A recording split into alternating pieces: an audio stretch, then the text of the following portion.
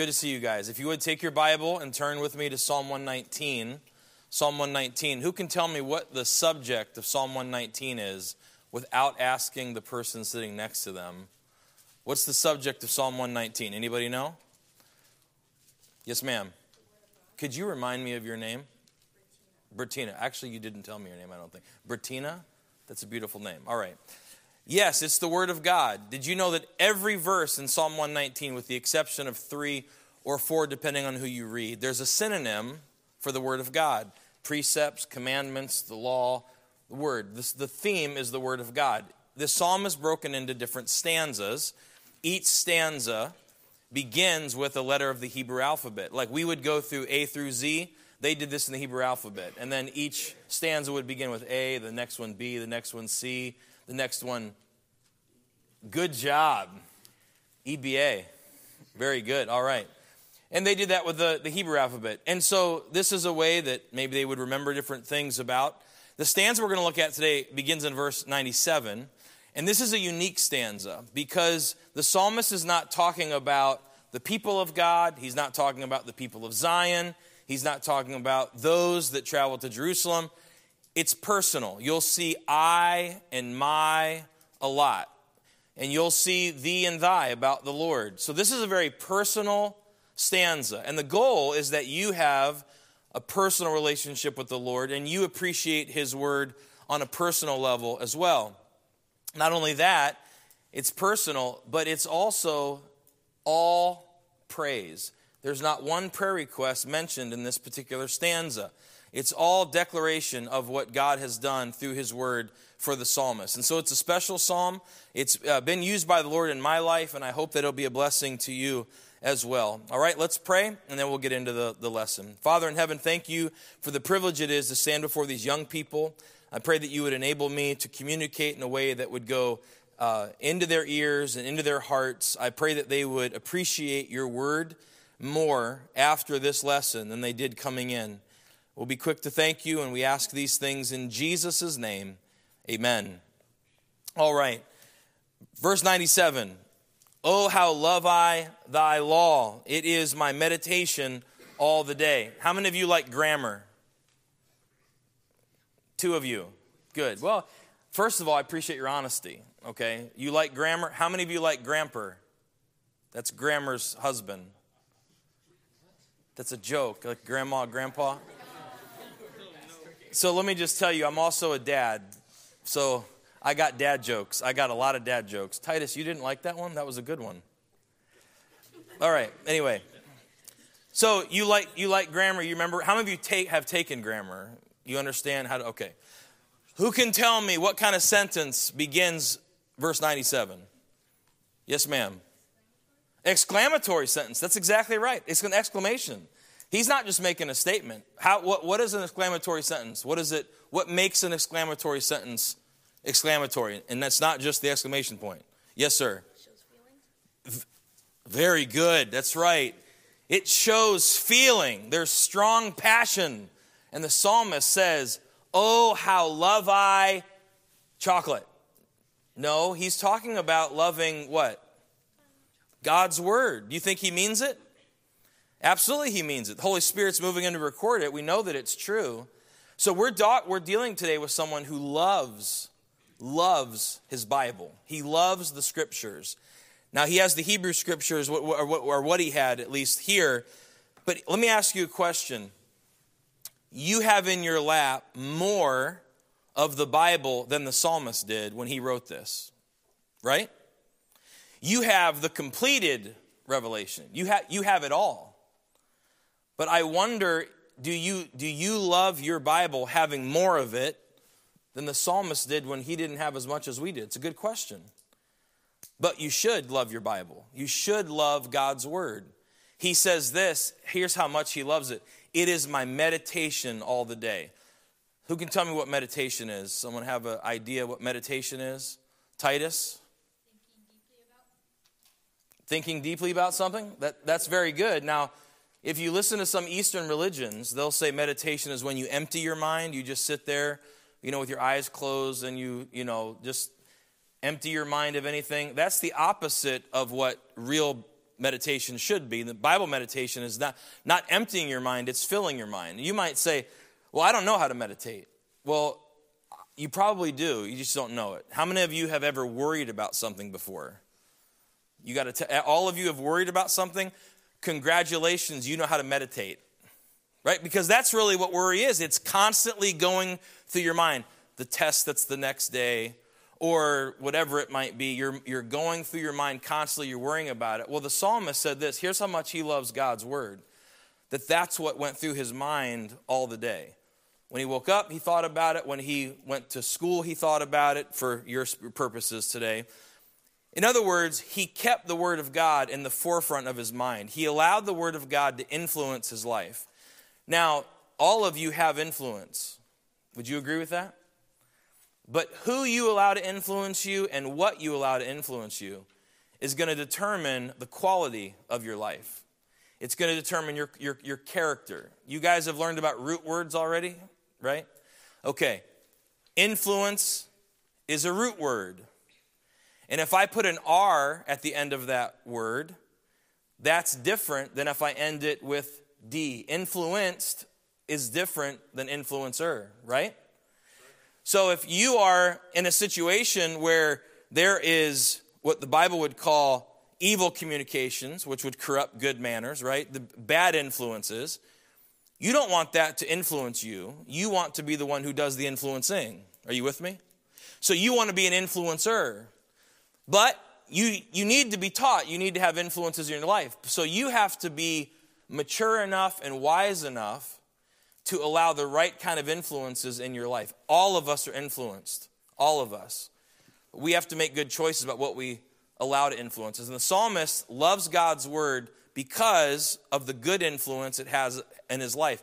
That's why he constantly wants to think about it. What would God want? What would the Lord want me to know? And we know that because of the next section. Not only does he love God's word, he tells us that it's a tremendous blessing to him. It is the source of his wisdom. Look at verse 98. Thou through thy commandments hast made me wiser than mine enemies, for they are ever with me. Now, those of you that like grammar, you say, well, what's ever with him? The enemies or his commandments? And the answer is yes. Because Jesus said that we're going to have enemies, right? But what did he also say about his word? His word's going to endure forever. So the good news is you're always going to have God's word. But he says he's wiser than his enemies. How many of you want to be wise in life? Okay, most of you, that's good. Okay, all of you now. Okay, good. You want to be wise in life. But I want you to notice this verse very carefully, okay? Because the psalmist, and he's moved by the Holy Spirit here, so he's not getting anything wrong. This is exactly right. He does not say, thy commandments have made me wiser than my enemies. He says, thou, through thy commandments, has made me wiser than my enemies. Somebody tell me the difference. What's the difference between your commandments have made me wiser and you, through your commandments, have made me wiser? What's the difference? Yes, ma'am.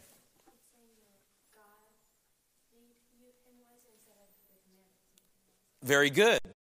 God made him wiser, but what did he use to make him wiser? He used his word. Now, this may seem to you like, well, what's the difference? It's not really a big deal. Well, it is a big deal. If you heard me preach the other night, the Pharisees and the Sadducees and the scribes, they had God's commandments, but were they wiser? No, because what didn't they have? They didn't have the relationship with God, the author. And I need you young people to understand this, that a personal relationship with God is so important for your life and also to understand that book. The Apostle Paul in Philippians chapter 3, we're not going to turn there, okay, but I just want to give you brief testimony of Paul here. He said that he was, if anyone could brag about the flesh, if anyone could talk about how religious they were, it would have been Saul of Tarsus, all right? I mean, he was a Hebrew of the Hebrews. Back then there were different kinds of Jews. We're not going to get into that, but he was a Hebrew of the Hebrews. But you know what he said? He said, I counted all of that loss. I counted it but dung. And that's not just a way of saying that it was gross. If you read the book of Leviticus, you'll find out that that was defiling and God wanted it outside the camp. What he was saying was anything I did wasn't worthy of God. Matter of fact, it was defiling. But what was the one thing he found that was more valuable than all the religion he had? It was Christ. That's what he says. That's what he wanted to win Christ. And we're not going to go there and read about that. But it's like the disciples when they were fishing. Do you remember the story when the disciples caught all those fish and it almost sank their boat? Are you familiar with that story? Okay. They catch all that fish. It's going to sink their boat. Now, were they fishing as a hobby or were they fishing for a business? What's that? A business. Yeah, this is what they did. And guess what? They had the best day ever. You imagine how much money they're going to make that day? And they finally get back to the beach, and Jesus says, follow me. And the Bible says this, they forsook it all and followed him. Why did they do that?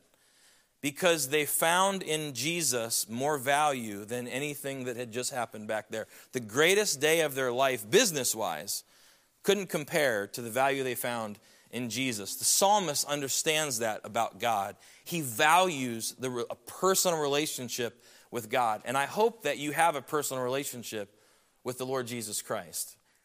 It's not just your Bible that makes you smart. It's God through the Bible that makes you wise. It's God's Holy Spirit, the author of this book, that's going to make you wise. So thou through thy commandments hast made me wiser than mine enemies. And then we come to the boys' favorite verse in the Bible. I have more understanding than all my teachers. Is that right, gentlemen? Well, I mean, it is what the Bible says, right? I have more understanding than all my teachers, for thy testimonies are my meditation. Now, when you see the word for, it means because. So he says, I have more understanding than all my teachers because I'm thinking about the word of God. All right? Now, we know what this doesn't mean. It doesn't mean that you don't need teachers. All right? I don't need to be taught. I'm smarter than my teachers. We know it doesn't mean that because who designed teaching and preaching? God did. And God's not going to design something that we're not going to need. So what does he mean here? I have more understanding than all my teachers. What he's saying is this. I know more than just what I'm taught to know. There's what I'm taught by my teachers, but I know beyond that. Now, why? Well, he tells us in verse 99, for thy testimonies are my meditation. Remember the personal thing we talked about? Now, young people, listen to me, please. You're not too little that you can't do this. You're old enough, you understand things, you can comprehend, you have reason abilities, you can use your logic, okay? This means that you should be able to open up your Bible on your own, and you need to know what it means to hear from God. You need to know what it means to learn from the Bible. And it's not saying teachers are not important. You need teaching and you need preaching. But you also need your own personal devotion time. Amen. You also need your own time in the Bible, because if all you know is what you're told to know, it's not going to go very well for you. You want convictions. You want to know why you do what you do. You want to know why God tells you to do it. You want to know how to please God. And so the psalmist is saying, Lord, you through your word have made me wiser than my enemies. And through your word, just dwelling on it, I learn more than just what I'm told to know. But not only that, he continues in verse 100 and he says, I understand more than the ancients because I keep thy precepts. And I like the word because it helps me. I'm not the smartest guy in the world. And so when I see the word because, I know there's cause and there's effect. Have you guys learned about that yet? You're familiar with that? Okay. Cause and effect. Now, the effect is he has more understanding than those that are older than him, the ancients, the older folks. Now, let's ask quickly, does this mean that we are not to respect our elders? No. What's your name? Noah. Okay. Of course it doesn't mean that, right? Does it mean that we treat older people like, what do they know? I know more than they do. I have more understanding than all the older people. Of course it doesn't mean that. We should be respectful to those that are older than us. But how many of you ever heard the expression, wow, you're wise beyond your years? You ever heard that before? The ladies are shaking their head yes, and the boys are like, never heard that at all. No, just kidding. One of you shook your head yes, all right. Well, what are they saying? They're saying that as a young person, you're making decisions that usually takes a long time for people to learn, that life experience, but you are applying wisdom. You're making good decisions. You're showing maturity. And if you want to hear, or if you want to be wise beyond your years, well, here's your answer. The effect is that he's wiser than those that are older than him. But what's the cause? What caused that to happen? He says in the verse, he keeps God's precepts. Now, this word keep means to protect, but it also means to obey. He keeps it close because he doesn't want to lose it. Thy word have I hid in my heart. Why are you keeping it in your heart? Anybody know how to finish the verse? Thy word have I hid in my heart. That's exactly right. I want to protect it because I know I need to obey it. And so a way to be wise beyond your years, and this is sad. You can read about this in the book of the Kings, where a young prophet, listens to an older prophet, and he ends up dying because he listened to the older prophet. Now, why did that happen? Well, if you read the story, we're not going to read it right now. It's because the young prophet went against what God said. Now, please listen to me. If you get nothing else, get this in your heart today. When man says something different than what God says, man is wrong because God is always right. Amen. When man says something different than what God says, man is wrong because God is always right. And so if you want to be wise beyond your years, you want to have more understanding than even those that are older than you, then you commit in your heart, I'm going to obey the Lord. I'm going to obey his word. And even when someone comes along and they seem like they're successful, whatever it might be, if it goes against God's word, you don't do it. You don't do it. And this gives the psalmist wisdom. He says here 3 times, he's wiser than his enemies, he has more understanding than his teachers, and he understands more than the ancients. And then he starts giving personal testimony. Now it's not just what God's word has done for him. Now he wants to tell us what he does with God's word. All right, now look at verse 101. What are the first 2 words? Verse 102, what are the first 3 words?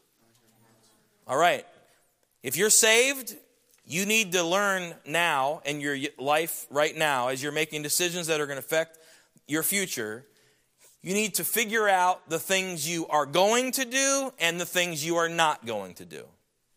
Daniel purposed in his heart that he would not defile himself with a portion of the king's meat, right? So because you have a young man showing good godly character there, he's saying there are certain things I'm not going to do. But he does it with God's word. The psalmist does it with God's word. Look what he says here. Here's what I'm going to do. He says, I have refrained my feet from every evil way that I might keep thy word. I am going to make sure that what I do is stay away from anything that would make me disobey God's word. You talk about loyalty to the Lord. This is a huge deal. This is a big deal. I have refrained my feet from every evil way. Why? Why are you choosing to stay away from those things? Because I don't want to disobey God. So I'm not going to listen to that. I'm not going to watch that. I'm not going to hang with them. I'm not going to do that, do this, go there. Why? Because I don't want to disobey God. There's a personal relationship that he cares about. And that relationship is influencing him. And he says in verse 102, I have not departed from thy judgments, for thou hast taught me. You are going to be tempted to depart from God's judgments. It will happen. People will come into your life and they will be used by the devil to tempt you to depart from what you know to be right, from what you know to be true. But if you've already done what the psalmist has determined and says, but I'm not going to do that. I've not departed, I'm not going to depart. But here's the question. What's the big deal? It's just some words on a page. It's just some principles. It's just some things they teach at church. Well, he says what the big deal is at the end of the verse. He says, for thou hast taught me. That's why it's a big deal. He says to the Lord, because this is a prayer, he says, I'm not going to depart from your word because you are the one that taught me. You're the one that gave it to me. Now, when I was growing up, if you came to our house and visited us, you walk into the house, and my mom decorated the house nicely. We had nice furniture, and I was glad to grow up in a nice home. But my mom had something called a hutch. Is that still a thing? You guys have it? Okay. And in the hutch was things my grandmother passed down, like really nice dishes and china, and there was some crystal in there, and there was some old like tea sets and things like that. And then on the bottom shelf, there was the most hideous looking plate you've ever seen in your life. And I'm not exaggerating. It was made of plastic. And on the plastic plate, there was a handprint that I had traced as a 6-year-old. And I colored it in so it looked like a turkey. Now, it didn't really look like a turkey. It was supposed to look like a turkey. And in really poor handwriting, it said, "Happy Thanksgiving, Mom, I love you," and then the date that I gave it to her. Now, I, for the life of me growing up, thought, why is that in there? I mean, it is. I thought as I got older, it makes sense that my mom's keeping it there, because if she ever tried to use it, whoever was served food on that plate couldn't eat. They would get sick to their stomach. I mean, it was. I'm not exaggerating. It was a hideous looking plate, browns and greens, and yeah, it was bad. Anyway, so here's my question. Why did my mom have it there? Well, she didn't have it there because it looked so nice. She had it there because her son made it for her. Does that make sense? If you go into my office today, I have on the top shelf of my library bookshelf, I have a painting of a World War II aircraft engine. And at the bottom corner, it's signed Penny Fryman. That's my mom's name. My mom's a painter. She's an artist. And she knows I like aviation, and she painted that for me. And it's special to me. It matters to me. It's on the top shelf so that the kids get their grubby little hands on it, all right? And that was a joke. I'm not against children. Anyway, back to the lesson. There are things that you might have in your life that are special to you. And it's not that it's special because of the thing itself. It's special because of who gave it to you. That's what he's saying here. He's saying, there's no way I'm leaving your judgments, because you're the one that taught them to me. You see the importance of a personal relationship with the Lord? When you have a personal relationship with the Lord, what he gives you means something to you. It's valuable to you.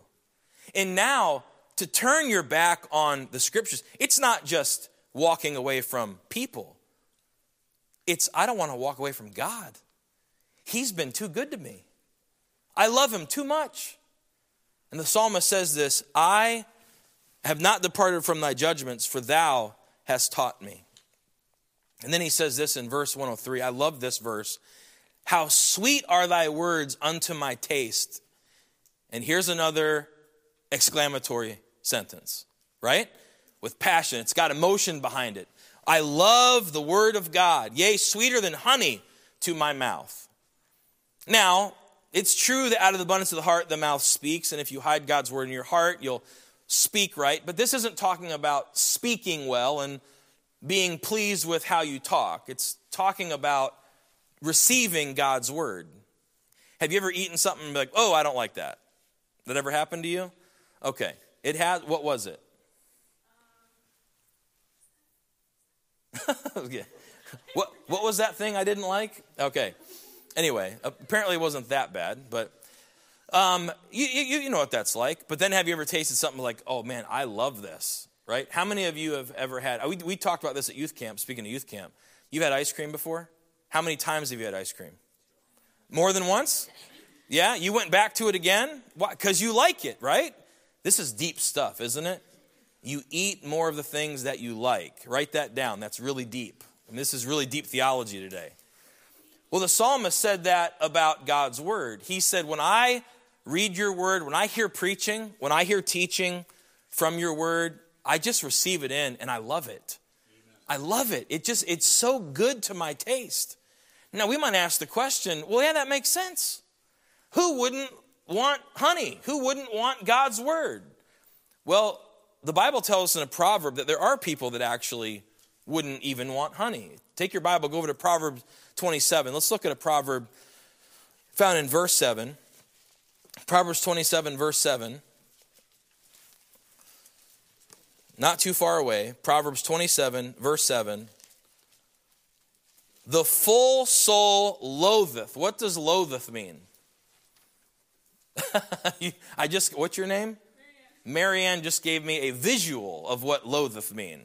All right? And it means this. Apparently. All right?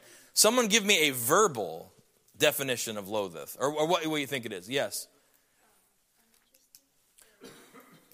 Yeah, it's a little more strong. It's a little more strong than that. Yes, ma'am. Hate. That's right. The full soul loatheth. It thinks little of, despises a honeycomb. Say, well, why would you not want dessert? I mean, come on. Are you kidding me? Well, it says why. Because they're full, right? Have you ever been at a meal and you've eaten so much that you've said this phrase, I can't eat another bite? You ever said that before? All right. I say it very rarely, but I say it, all right? Anyway, and then you eat, and then someone brings out dessert, and you're like, oh, man, that looks so good. I love cheesecake, or I love cake, whatever it is, but I can't eat another bite. So why don't you wrap that up, and I'll take it home, and I'll eat it in about an hour, all right? Well, what happens? Well, it means that you can put something in front of you that you like or that you even need, but you can't take it because you're just so full.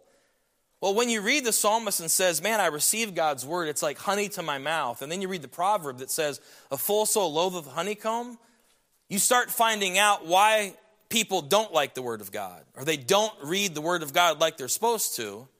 It's because they're full already. They've already taken in other things. There's already other things that have taken up their time, but specifically your mind and your heart, you're being fed from other sources. And I'm telling you, please listen. You better be careful what you feed on. You better be careful what you receive into your life. Because what you don't want is to fill up on the junk of this world and then come to church or come to chapel or go to your devotions and be so full of all the junk that you almost don't have time for the Bible. That it's difficult to read it. Or that your mind is wandering when pastor is preaching. Or whoever is up there trying to instruct you. You don't want to be like that. You want to make good decisions. You want to say, listen, I know that I'm supposed to be eating at 7 o'clock, so I'm not going to eat at 5 o'clock, right? I don't want to be full when it's time for supper. But you're old enough. You don't need parents to teach this stuff to you. You're old enough to make these decisions on your own. And say, I don't want to fill up my mind and fill up my heart and fill up my thought life, fill up my imaginations. I don't want to fill up me. I don't want to fill up my mind, my thoughts with things that I shouldn't be filling it up with. I want to make sure I have room for the honey. I want to make sure I have room for God's word. It's tragic that some don't view God's word like the psalmist, where he says, it's like honey. It's sweet to my taste, sweeter than honey to my mouth. And I believe the reason is because they're too filled up with stuff they shouldn't be filled up with. It's that simple. So don't be like that. And then the last verse, verse 104. Through thy precepts I get understanding, and that's important. You want understanding. I've given this illustration, and it didn't really happen. And I'm telling you that now because I didn't say that the first time I used this illustration, and half the people thought that it happened to my daughter, and they were distracted by what she must have been going through as a 4-year-old. It's just an illustration. It didn't happen, okay? But let's say that my daughter, she's 13 now. She was a little girl. And little 4-year-old girl, she comes in, and my wife, Jen, says to Molly, don't touch the iron, it's hot. Molly now has knowledge. The iron is hot. But she thinks in her little 4-year-old mind, well, a lot of things are hot. It's hot when we go outside to play. My mashed potatoes are hot when I eat them, and I don't want cold mashed potatoes. I want hot mashed potatoes. And so the iron is hot, and so she has a reference point. The iron is hot, that's knowledge. But then she walks over, she takes her little hand, and she puts it on the iron. Now she has understanding. Oh, that's what the iron and hot means. And it's a different hot than the other hots that I've been introduced to in my young life. But then she walks back into the room in 2 weeks. And she sees that iron with the orange light on top of that little metal table that's teetering on 2 very thin legs. And she decides to walk on the other side of the room away from the iron. That's wisdom. Wisdom is applying your understanding. Wisdom is applying what you know. Now I understand it, I have it, but now I'm going to apply it, I'm going to use it in my life. That's why wisdom is the principal thing. That's why Proverbs is filled with instruction on getting wisdom. And when you understand life like you're supposed to, you'll make decisions like you're supposed to. And that's what leads us to this very interesting ending to a psalm, because it ends with this phrase, I hate every false way. Now, here's why that interests me. Because how did we start the psalm, this stanza? How did we start this stanza? With what? I love. Man, I love thy law. How do you start with love and end with hate? That doesn't seem like a very good progression there, right? Seems like it should be the other way around. Don't we want to end with love? Well, here's the reality. A Christian should be able to walk and chew gum at the same time. Is that fair? It means that you're going to have to be able to do more than one thing at a time as a believer. And the psalmist here does love God's word, but at the same time he loves God's word, he hates every false way. And please get this in your heart. When you love like you should, you'll hate like you should. This word hate means to think very little of, to despise. I despise every false way. How many of you are familiar with a shepherd and sheep and a flock? You familiar with this picture? Okay.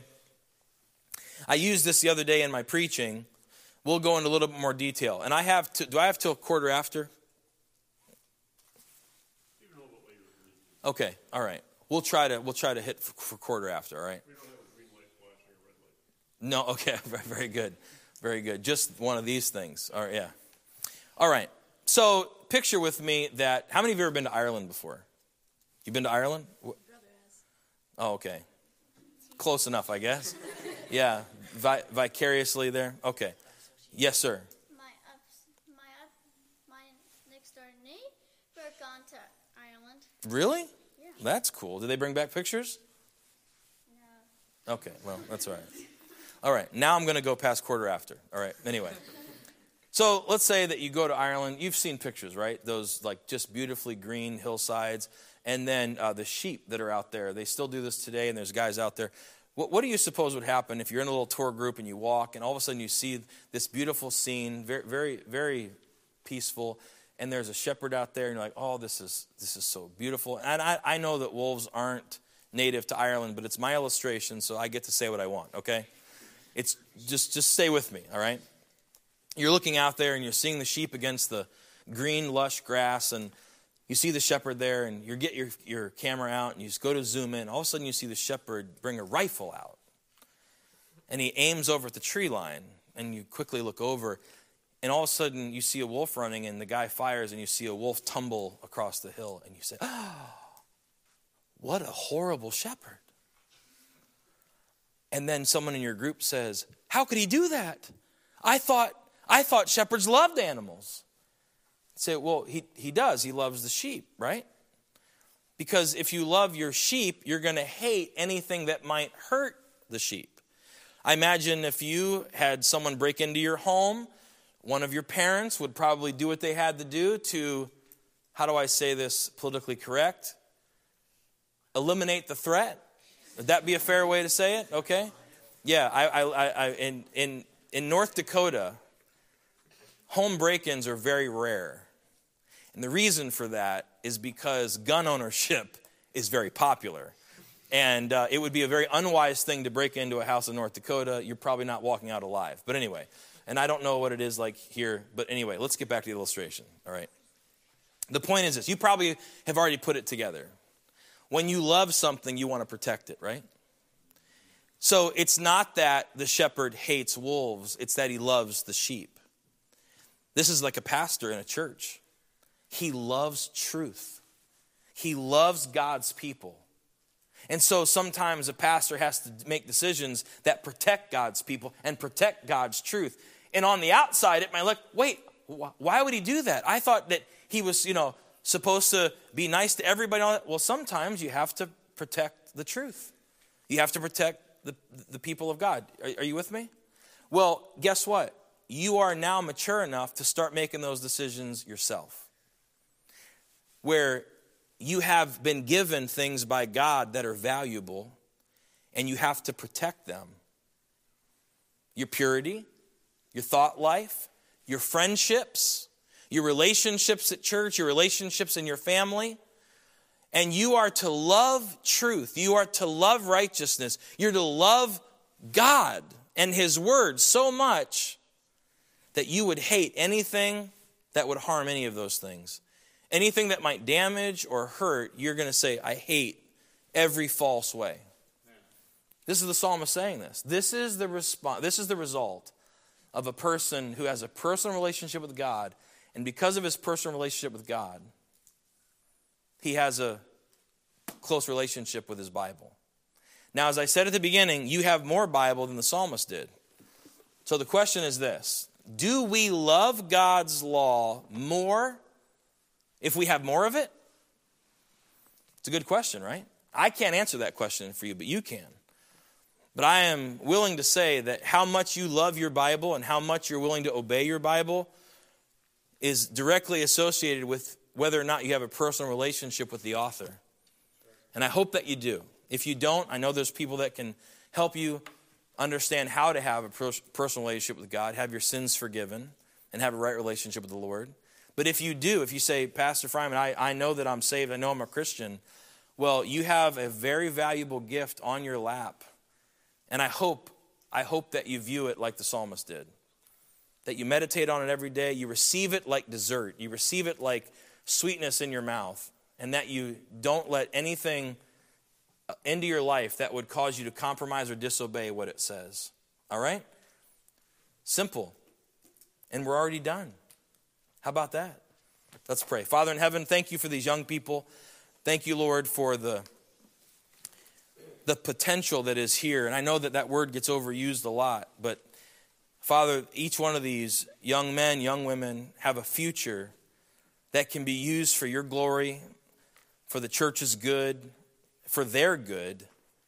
I pray you'd protect them. I pray that you would give them the maturity they need, the wisdom and the discernment they need to make right decisions in light of what your word instructs them. I pray you'd protect the teachers that teach them. I pray that you'd bless the school, those that are not just part of EBA, but also those that are homeschooled. We pray that you'd bless these students. We ask this in Jesus' name.